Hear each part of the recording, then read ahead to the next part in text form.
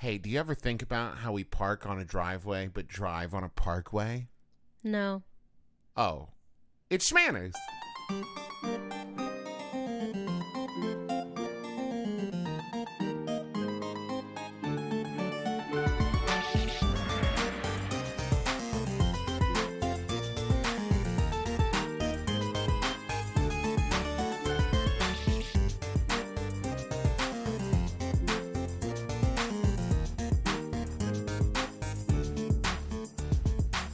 Hello, Internet. I am your husband host, Travis McElroy. And I'm your wife host, Teresa And McElroy. you're listening to Schmanners. It's extraordinary etiquette. For ordinary occasions. Hello, my dove. Hello, dear. How are you?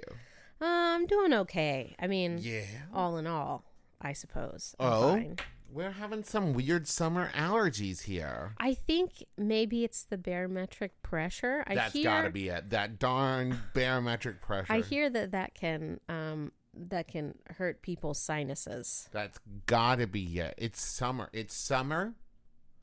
And I'm starting this sentence because I want to explain how we got to this topic. And Okay. in my head, this was the connection. All right.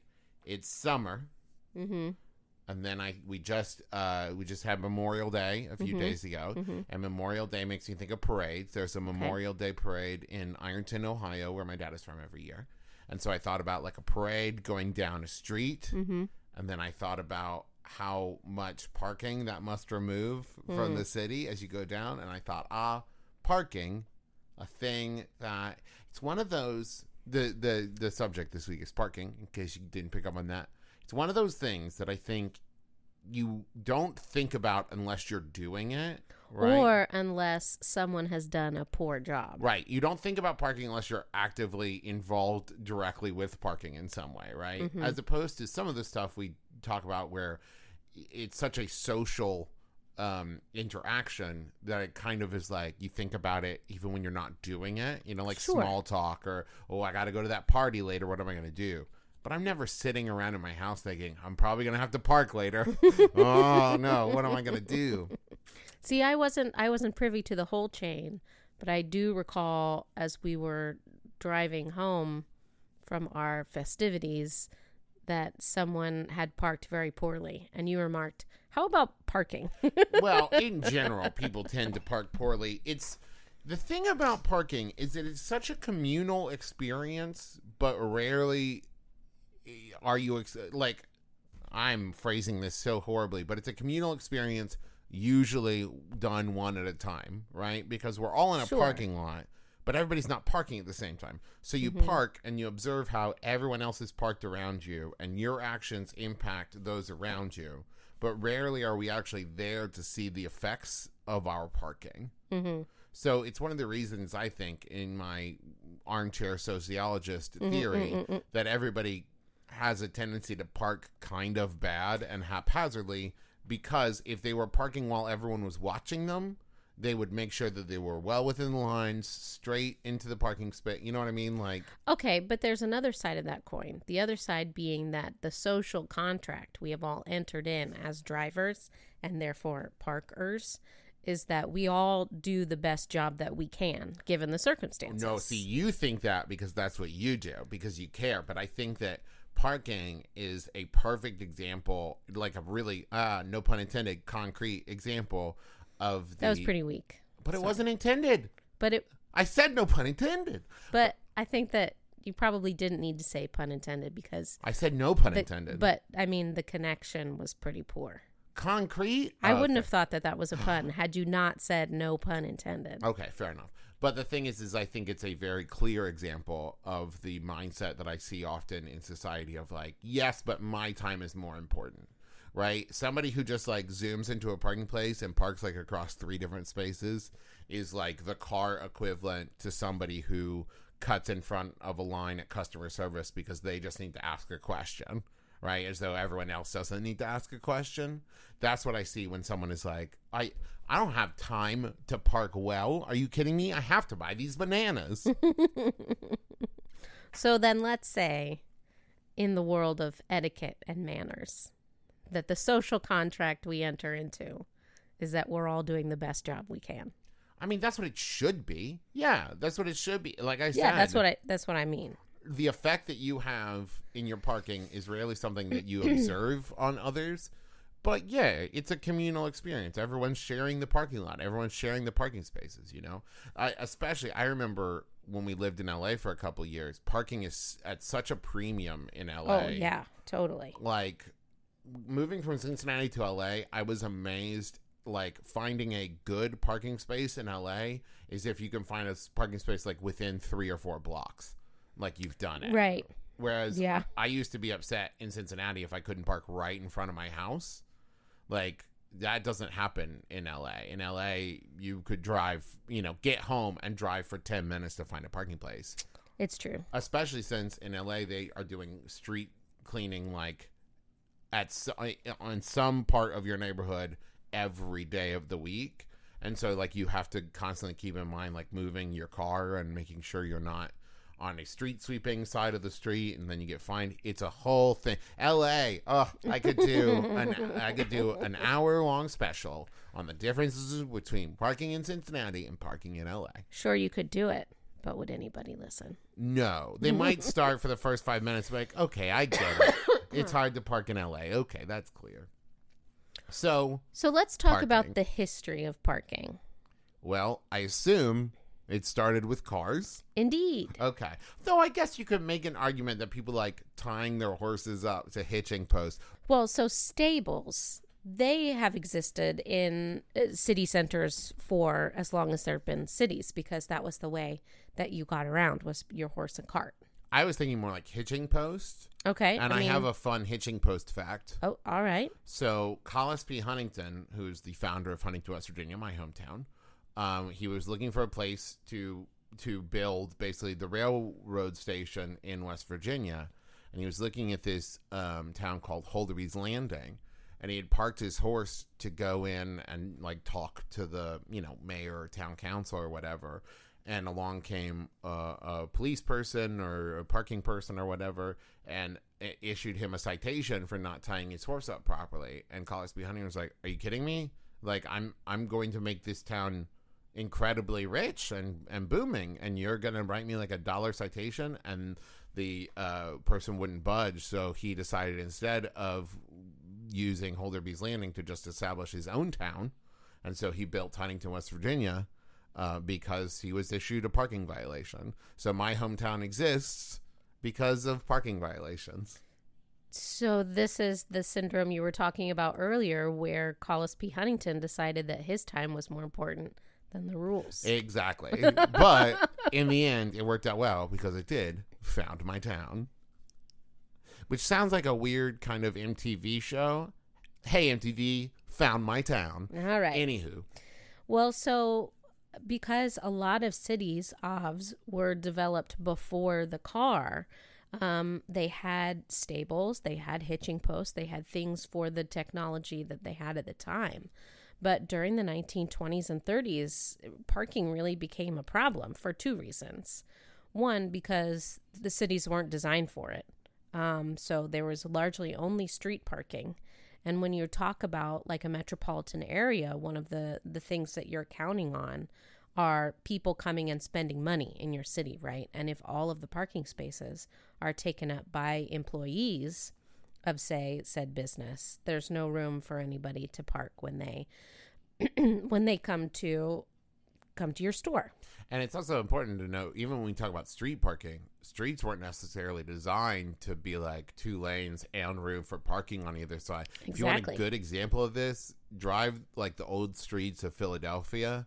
They are claustrophobic. The first time my family went there, like it is tight. Like there's barely enough room for parking and driving. And it's interesting. This is a much bigger conversation that we might have touched on in our like car etiquette episode. But it's just so weird because now we're all so used to and take for granted how much like cities rely on cars and traffic. But it used to be like laws favored the pedestrian, and it was all based on like horses and walking and everything. So when the car became introduced, it was actually just a huge nuisance for a lot of people because the car would like get in the way of stuff, and they hadn't planned cities around it. Also, cars at the time when they were first manufactured were pretty fragile. Most of them were open top, or the top was just kind of a canvas covering. They were very finicky, and so they really needed to be in covered parking. They needed to be inside. So the first parking kind of stalls were modeled after horse stalls, so that they could be, and even decorated as such. So like you would still park your car with the cart at the stable. But there was something else that was necessitated by the event of car parking, and that is of the parking meter. Oh. Yeah. So the parking meter, the story goes back to actually the University of Oklahoma, where Carl Maggie... Oh, you said that while I was taking a drink. Boomer sooner. Okay, go on. Where Carl Maggie made a contest for the engineering students to see who could design some sort of parking meter machine. Unfortunately, none of the students' entries were approved. I see. But still. And now here we are. Okay. Can I rant for a second about modern day parking meters? Okay. Okay. So in my lifetime, we have gone from parking meters where you pay with coins, which I always found to be a huge hassle, because especially once cards became so prevalent, this is all okay. Gather around, children. There used to be a time where the idea of just being able to swipe your card and pay for everything was not, it was like 1 in 10, maybe that in my lifetime, in my 34 years, it has now changed that you can swipe your card on everything, including parking meters, which made it very easy. And you didn't have to worry about carrying a bunch of quarters around with you. Now you have, at least in Cincinnati and a lot of major cities, you kind of can park, and then there's a like big kind of box meter that you print off a receipt and put on your dash, and that's, you know, the problem with that is that kind of trusts that everyone is going to park the right distance away from the car in front of them to leave room for a parking space behind them, which most of the time is true. And I also think that now cars vary in sizes from, you know, a Hummer to, you know, a smart car. So I get why a standard size parking space isn't necessarily the way to go, but it does rely on everybody to kind of pull up, which is my biggest complaint when I lived in LA. Is so they had very clearly painted curbs, right? Don't park in front of the red curb or whatever. And without fail, people would like park in the middle of two parking spaces because there are no lines and there was no delineation, and it frustrated me to no end. And I kept joking about starting a campaign called the Pull Up LA campaign, where you just like leave little like, you know, note cards that just say like, hey, next time, pull up. A car could have gotten in behind you. Anyways, that's just my old man rant, is that without clearly delineated lines, people just park all higgledy-piggledy. Anyways, you were back saying? to parking meters. So, like I said, the contest, it didn't exactly work out, but after the contest ended, a engineering graduate and a professor at Oklahoma State got together and made a parking meter they called the Black Maria. The Black Maria. Not Black Mariah. I mean, it's spelled like Maria. That's probably Maria. I think maybe that's from that might be from like a Gene Shepard story. The Murderous Mariah. Yes, never mind. Go on. So it is after the contest, McGee. Did I say Maggie before? You did, but I liked Carl Maggie better. I mean, no, it's McGee. Okay. McGee filed for a patent for his own design, which was based on the design of the Black Maria. He called it the Gray Maria. No, he called it the Park-O-Meter #1. Okay. Yeah. And that was installed in Oklahoma City on July 16th in 1935. Huh. Okay. I think if you had asked me, I would have guessed that parking meters were older than that. But I also now have lost all sense of reference for how long ago times were. Because if you asked me how long ago the 90s were, I would have said like, oh, not that long ago. Well, in fact, the 90s were anywhere between like 20 and 30 years ago. So, yeah, okay. I've lost all scale. It's true. Can you believe it that people didn't care for the idea of paying for parking that was usually free? You know what? I can believe it. But it only took a few business days to see that the businesses on the one side of the street where they had installed the parking meters they were booming because people were coming and going more because they didn't want to pay for so much parking, right? Yeah, I it's interesting, right? Because that makes complete sense to me, but I never would have thought of that as like a reason for parking meters, of like to keep people cycling out. So it's not like, well, I'm just going to park my car here and leave it for 3 days. It's like, well, hold on, you need to buy stuff or right. go. But when you attach money to it, people get in and get out, and so they don't have to pay so much money. So much so that a lot of businesses on the other side of the street lobbied for parking meters on their side as well. Gotcha.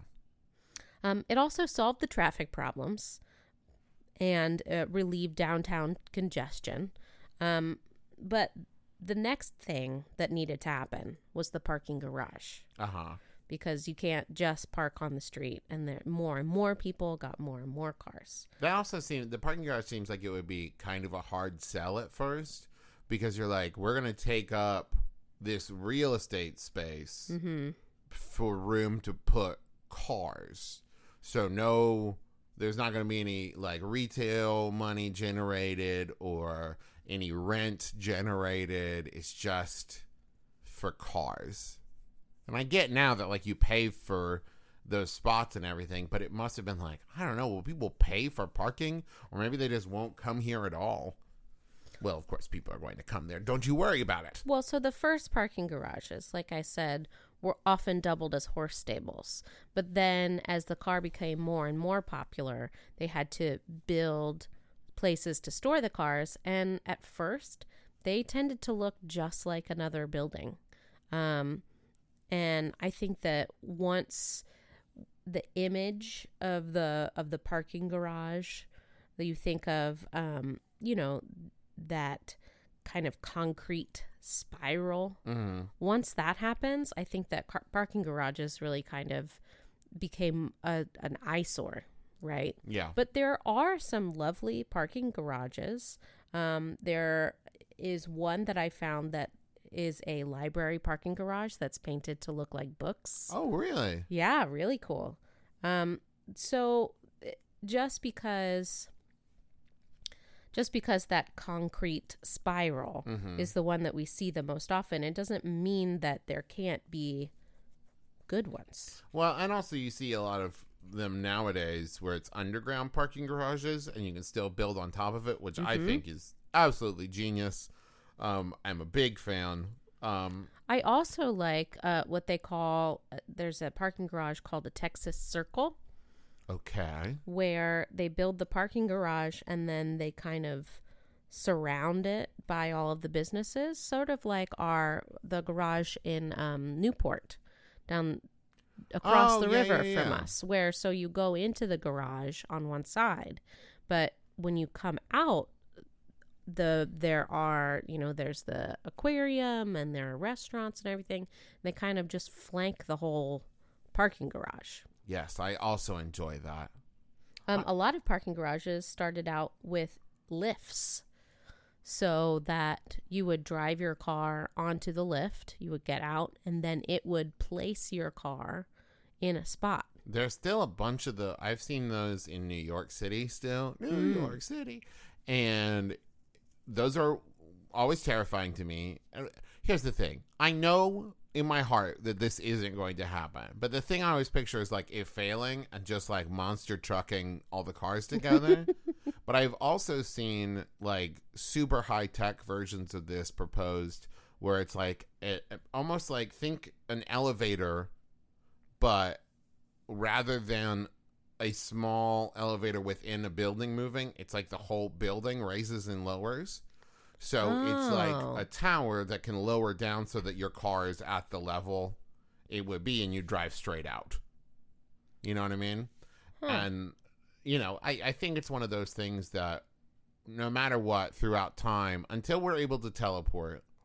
I think that trying to figure out like how to maximize parking and minimize the space that it takes is going to be a constant engineering endeavor, right? Because that and like how to, I've also seen, I got really into looking at like mega apartment buildings and like ways to save space.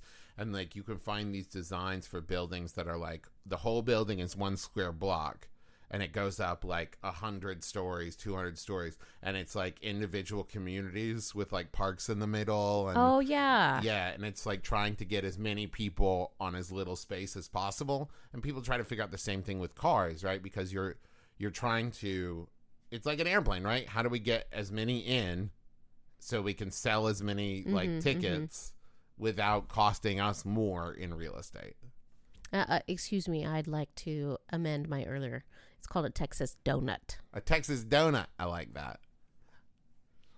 So, I mean, as far as garages go, I mean, there has been little tweaks to like ramps and, you know, the way that we organize them, but there's still a lot of cars in the world and they still need to be parked. So, well, we're going to be back to answer some of your questions about parking here in a second. But first, let's say a thank you note to our sponsors. Hello. I would like to write a thank you note to Sunbasket for a couple different reasons. One, I want to thank you for sponsoring the show, but I also want to thank you for providing us with easy to make and wonderfully delicious meals delivered right to our door. It's no surprise to you at home if you've ever listened to the show before that Teresa and I are big fans of you know, boxed meals and meal subscription plans. Thank you. I couldn't for some reason think of it. You know, meals in a box. Basically, how Sunbasket works is you will get a box with all the ingredients and the instructions on how to make delicious meals in your home. Make them yourself. Listen, even if you've never made anything before, it is step-by-step, sometimes with pictures, which is always nice, instructions. Everything is already measured out, and it all comes together. You only have to worry about, like, olive oil and, you know, salt, that kind of thing. And there's so much to choose from. There are 18 healthy meal options to choose from every week, which include things like paleo and gluten-free, lean and clean, and vegan. So there is something for everyone, even if you've never done it before. And not only that, these are meals that you may not have even ever heard of before, but you're going to make them and you're going to be like, I can't believe that I've never had this before. Plus, if you're looking to like impress a friend or your guest or a partner or whatever, cooking for each other is a wonderfully communal experience. I think this is the 18th time I've said communal in this episode, but it really does, like, cooking together. One of my favorite things to do is, like, Teresa and I take turns cooking dinner, and we all hang out together in the kitchen with, you know, BB running around our feet, and it just really feels like this nice shared experience, but you can also cook for yourself because you know what? You're worth it. And so if you're interested, go to sunbasket.com/schmanners and learn more and get $35 off your first order. That's sunbasket.com/SHMANNERS for $35 off. SUNBASKET.com/schmanners. Schmanners is also supported in part by Zola, who are reinventing the wedding planning and registry experience to make the happiest moment in couples' lives even happier.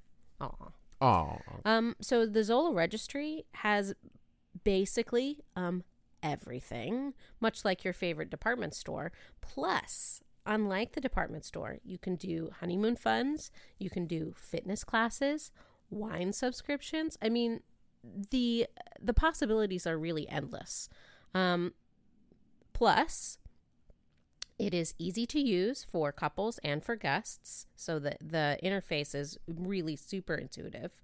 Can I tell you my favorite thing about it? Sure. They offer an option that they call group gifting, and I love this because, like, you might want to put something, like, on your list where you're like, listen, this is, like, maybe you want to get a nice camera for your honeymoon, right? But you're like, I feel bad asking for this camera because I don't want any of my guests to feel like they have to buy me this expensive camera. With group gifting, multiple people can go in on big ticket gifts, and that way like 5 or 6 people can go in for that camera. Nobody's paying too much. You don't have to feel like, oh, I asked for too much. They can share the big ticket gifts. And because they have over 500 top brands and 50,000 gifts, experiences, and cash funds, they have made it so that they'll even price match. They've got so much stuff that if you find it for less somewhere else, they'll price match it for you. It's and really free shipping. Yeah, the amount of options you have to choose from, it's better than trying to pick like 1 or 2 or 3 stores to do your registry at. Instead, just do your registry at basically everything you could want. Sign up with Zola and receive a $50 credit towards your registry. So you can go to zola.com/smanners. That's zola.com/SHMANNERS. Are you tired of trying to keep up with the news cycle? Is bad stuff happening too fast for you to process? Don't you wish there was an easy way to find out about only the most important info you need? Hi, we're Lisa. And Emily. Why don't you try our podcast, Baby Geniuses? On each episode of our podcast, we discuss a weird Wikipedia page, such as Flatulence humor, Clamato, Catalan witches, Clippy, the Microsoft Office helper, death during consensual sex, and the talking mongoose. We ask each other stupid questions. If you got a packet with like 300 seeds in it, what kind of plant would you choose the seeds to be? That felt like you were assigned to ask me a question and there were certain words you weren't allowed to use. We talk about Martha Stewart, her pony, and other celebrity horse news. Ben Chunch. Every other week on Maximum Fun. Baby Geniuses.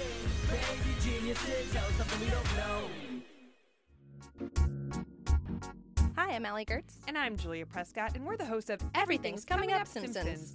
Every episode, we cover a different episode of The Simpsons that is a favorite of our special guests. We've had guests that are showrunners and writers and voice actors like Nancy Cartwright. I got a D-, I passed! And we've also had people that are on the Max Fun Network already. Homer wearing that golf outfit is so funny. it. And then there's, when he gets super into golf, he's wearing the golf hat in In bed. bed! We've had Weird Al Yankovic on the show. I was just struck by how sharp the writing is. I mean, that's no surprise because it's The Simpsons, but I mean, like, you can't say that about a lot of TV shows, particularly ones that at that point had been on the air for 14 years. Find us on MaximumFun.org, iTunes, or wherever you get your podcasts. All right, smell you later.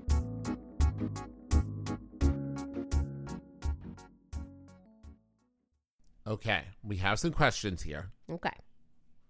This is from Jen. When visiting someone, can you park in their driveway behind their vehicle, or should you park on the street so no one is blocked in? I think it really depends on how long you plan on staying. If this is like a 20-minute visit and you don't expect, like, if your host wouldn't have to leave while you're visiting, right? So I think you can park in their driveway. If I'm going in to go and hand my friend Kelly, I don't know, a goodies basket, yum, then I would park in her driveway because I know that I'm not going to be staying long. Max, I'll stay for like a cup of coffee and then I'll head home. But if it were an extended stay, I would recommend that you try and find street parking if you can. And if you can't, just talk to your host. I'm sure that they'll let you know what's the most convenient. Like, we have a beautiful circle driveway That no one ever parks in, and we would love for our friends to park in our driveway. I think it's the kind of thing that if you park and you block someone in, when you walk in, you should say, I parked behind you. Is that okay? That's a great idea too. Right? Just in case that they say like, oh, no, like he's got to leave for work. Could you go move? That kind of thing. Like, Yeah, the first thing that when you walk in after hello. I would say, is that okay? But yeah, I mean, listen, drive, especially if there is no street parking, park in the driveway rather than like drive around for 20 minutes. I'd rather spend 20 minutes with my friend rather than them. You have to work because you can always like back your car out. I move my car to go somewhere and then you pull your car back in. Yeah. This is from the Chad. Is it okay to use my body to save a spot for my friend in a car while they come around where I am to park? Again, I think this is a timing thing. Yes. Right? Is it 2 minutes, 5 minutes? 10 minutes is starting to push it. 20 minutes is definitely too long. I think that this is the kind of thing where if your friend has let you know that they're like 6 blocks away or something, yes. But without an ETA of when they're going to be there, and that ETA being longer than like a minute, because here's the thing, right? Look at it this way. Imagine that there is another car who would like to park in that spot. Mm-hmm. How many times are you okay with them circling the block, seeing you standing there, before you feel bad about it? And I think that is your answer, right? Because for me, on the 3rd time that they drove past me, I would feel bad. Yeah, and you'd give it up. Yeah. Yeah. Because that's the thing, is like, parking is, it's not like saving a seat for someone, right? I think that it's such a commodity, right? Because you can't, here's the difference, right? Okay, I'm ready. If I'm saving a seat for you, you always have the option to stand, right? I don't have the option to just sit in my car if I can't find a parking spot. You know what I mean? Like, sure. Parking spots are first come, first serve. And I think you can save it for a little bit. Right. But not I have heard of people in certain communities saving parking spaces with like chairs and traffic cones and things like that. And I have to say that I don't necessarily condone that behavior, but again, if this is the social contract that you have entered in, if this is a place where this happens, I think that you have to respect it, because it's not illegal what they're doing. And so to save your spot with a chair, I suppose, like I said, if that's what the community has agreed on is okay, I think you have to follow it. Now, I saw some people asked us about like, and I think this is great, saving spots when like you've dug out a spot in the snow. Mm-hmm. I think that's when it usually happens. Yeah, like people. Yeah, that makes complete sense to me. If I know like Teresa's coming home from work and I dig out a spot for her in the snow, okay, I did a lot of work to make that spot easy to park in. Like, yeah, I think that's perfectly fine to save. And again, as long as people aren't doing anything illegal, I don't think that it's something that you can. Be good to each other. Yeah, I think that that's the thing. Be reasonable. You know what I mean? Like, for example, if you're going to be moving and you need to save a spot for the truck to pull in, yeah, okay, that makes sense.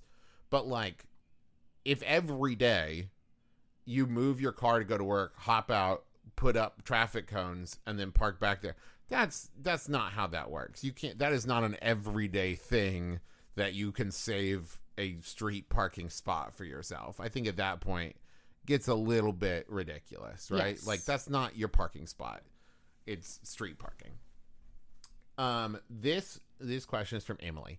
At my college, the only free parking is parallel parking, and the streets are so small, if you want to parallel park, you usually end up causing a traffic jam. What's the acceptable amount of times you can try to parallel park before you give up and drive off? Now, I want to say, I'm going to be honest with everybody. Until dating my beautiful now wife, Teresa, I was terrible at parallel parking. I just could not do it. And I think it was because, and I still have this problem now, I always assume that the car I'm in is way bigger than it actually is. I think so too. Yeah. There's just something about being in a car and I'm like, this metal beast. And so a lot of it was like, you're fine. You're fine. It was like having another person in the car just saying like, you're doing fine. Don't worry about it. But I think I'm much better at it now than I used to be. But now I'm very good at parallel parking. And I don't try more than 3 times. If I can't get in on that 3rd time, I'm out. I got to find a new spot. Because by that point, I have left the cool, calm collectedness that is needed for parallel parking, and I am freaking out about it, right? And if I'm freaking out, I'm not going to make it. It doesn't matter. After 3, my anxiety takes over, and I'm thinking more about the people behind me and about maybe this space isn't right or any of that kind of stuff. So 3 times and I'm out.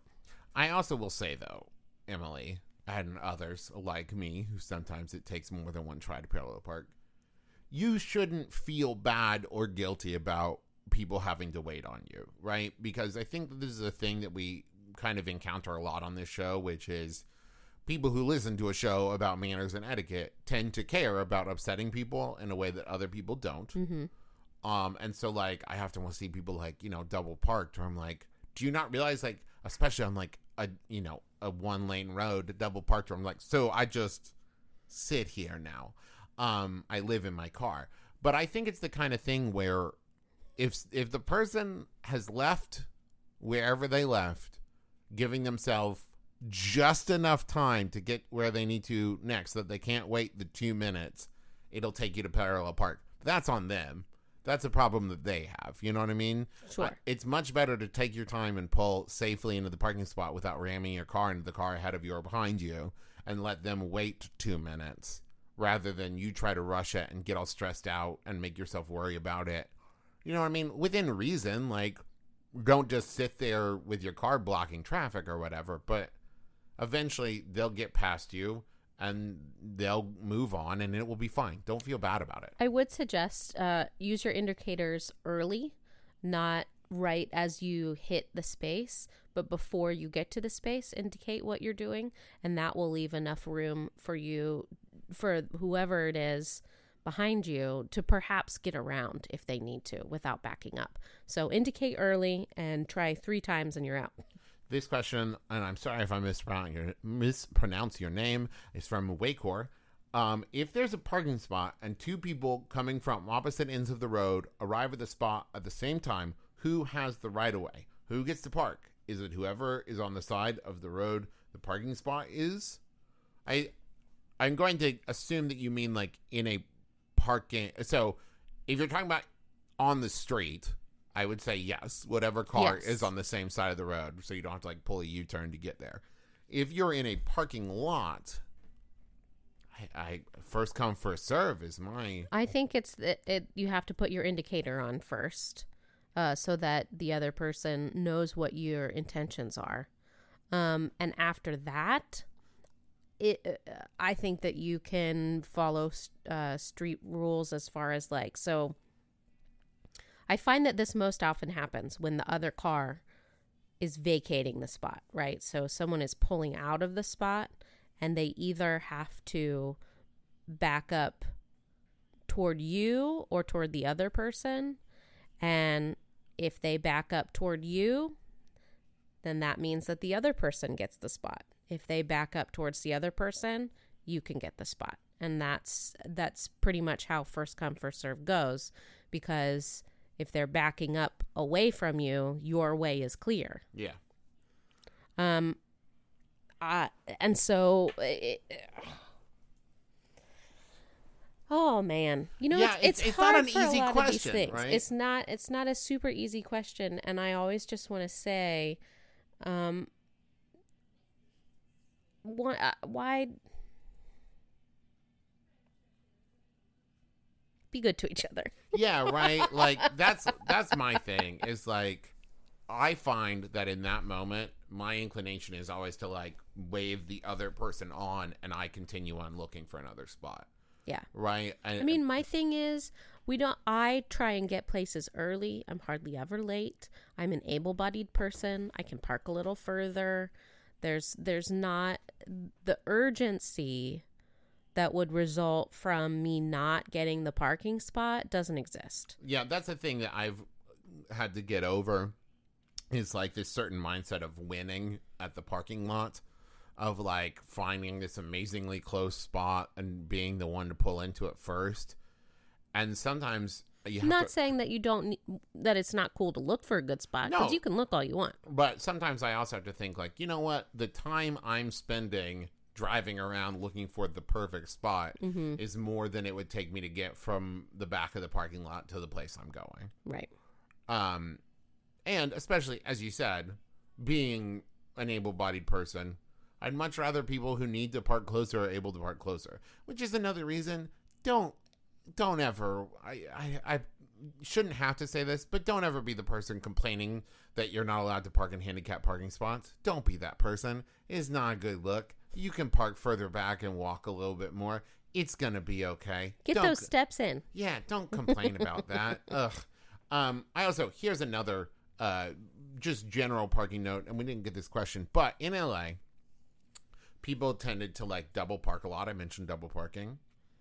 I understand that there may be situations where like I just need to run in the house and grab something and I'm, running way behind and it's only going to take me a second. One time, somebody double parked and blocked me in and I sat in my car for a half an hour waiting for them to come out, leaning on the horn, like standing in front of my car and shouting, like, and I had to wait a half an hour before the person came and moved their car. That is unacceptable. And here's the thing. 2 things. Don't ever double park if you're going to be in wherever you're at for more than 2 minutes. 2, you have to keep an ear out for somebody like honking. Because, yes, it was an inconvenience. But if it was an emergency situation and you were blocking my car in, that's not cool, right? I came very close to just pushing their car with my car. But that would have messed up my car and that wouldn't have been okay. So keep an ear out. Don't park there forever. Can you tell that we did not enjoy the traffic and the parking situations? In general, the automobile situations in LA, not keen on it. Not keen on it. This is from Amazing Spaceship. If you're parking and you accidentally hit another car, like one that's in the spot next to yours, what's the etiquette for the situation?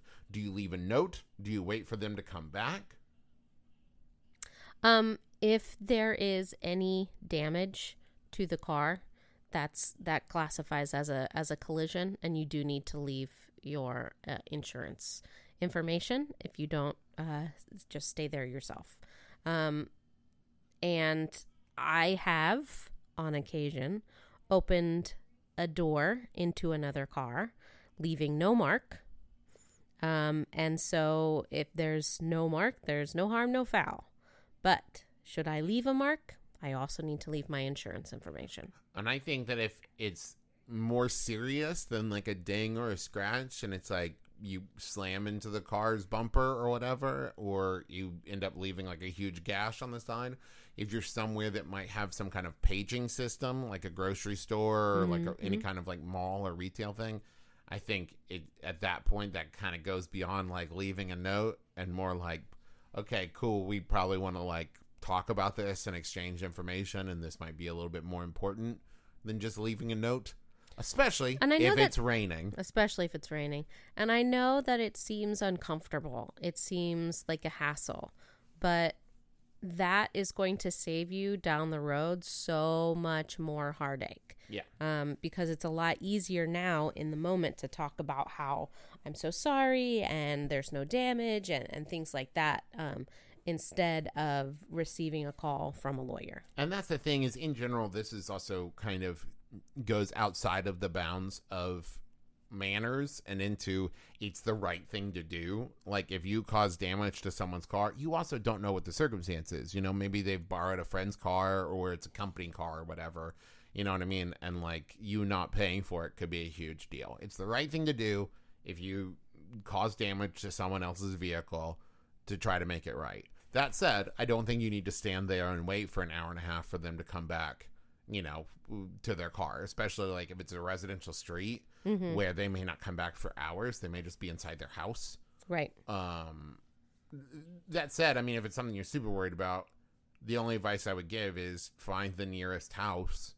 Like if it's parked in front of a house, knock on that door and ask if it's their car or if they know whose car it is. But other than that, I don't think you have to wait if you leave a note. Yeah. And like I said, no harm, no foul. So don't worry about if you don't leave. I mean, worry about your parking skills. But you do not need to leave a note if there is no damage to leave a note about. This question is from Heather. How much space should you leave between cars when parallel parking? Well, so it's about the angle of parking, right? So you need enough space in the front in order to turn the wheel, right? And move a little bit.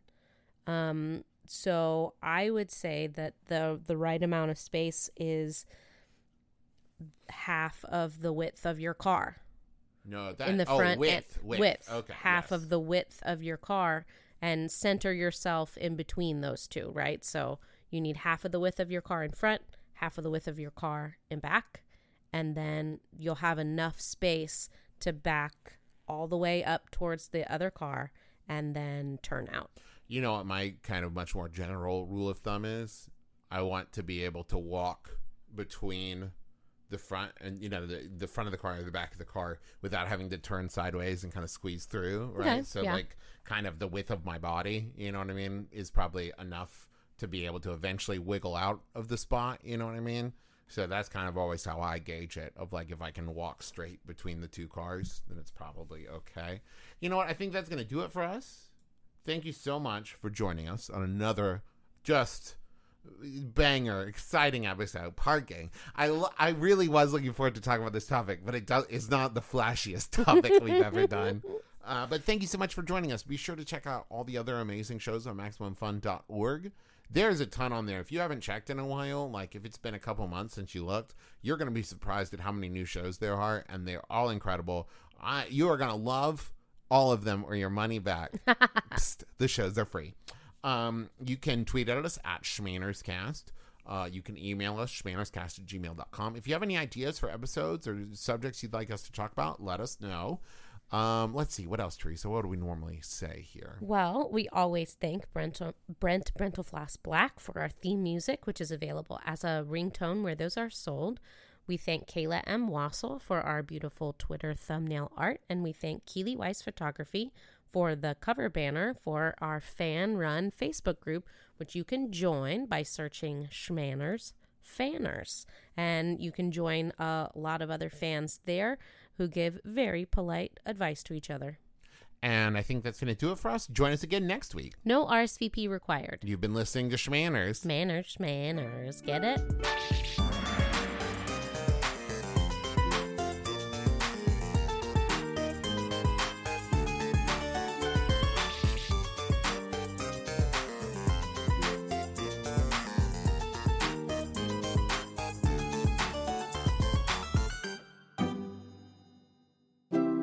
MaximumFun.org.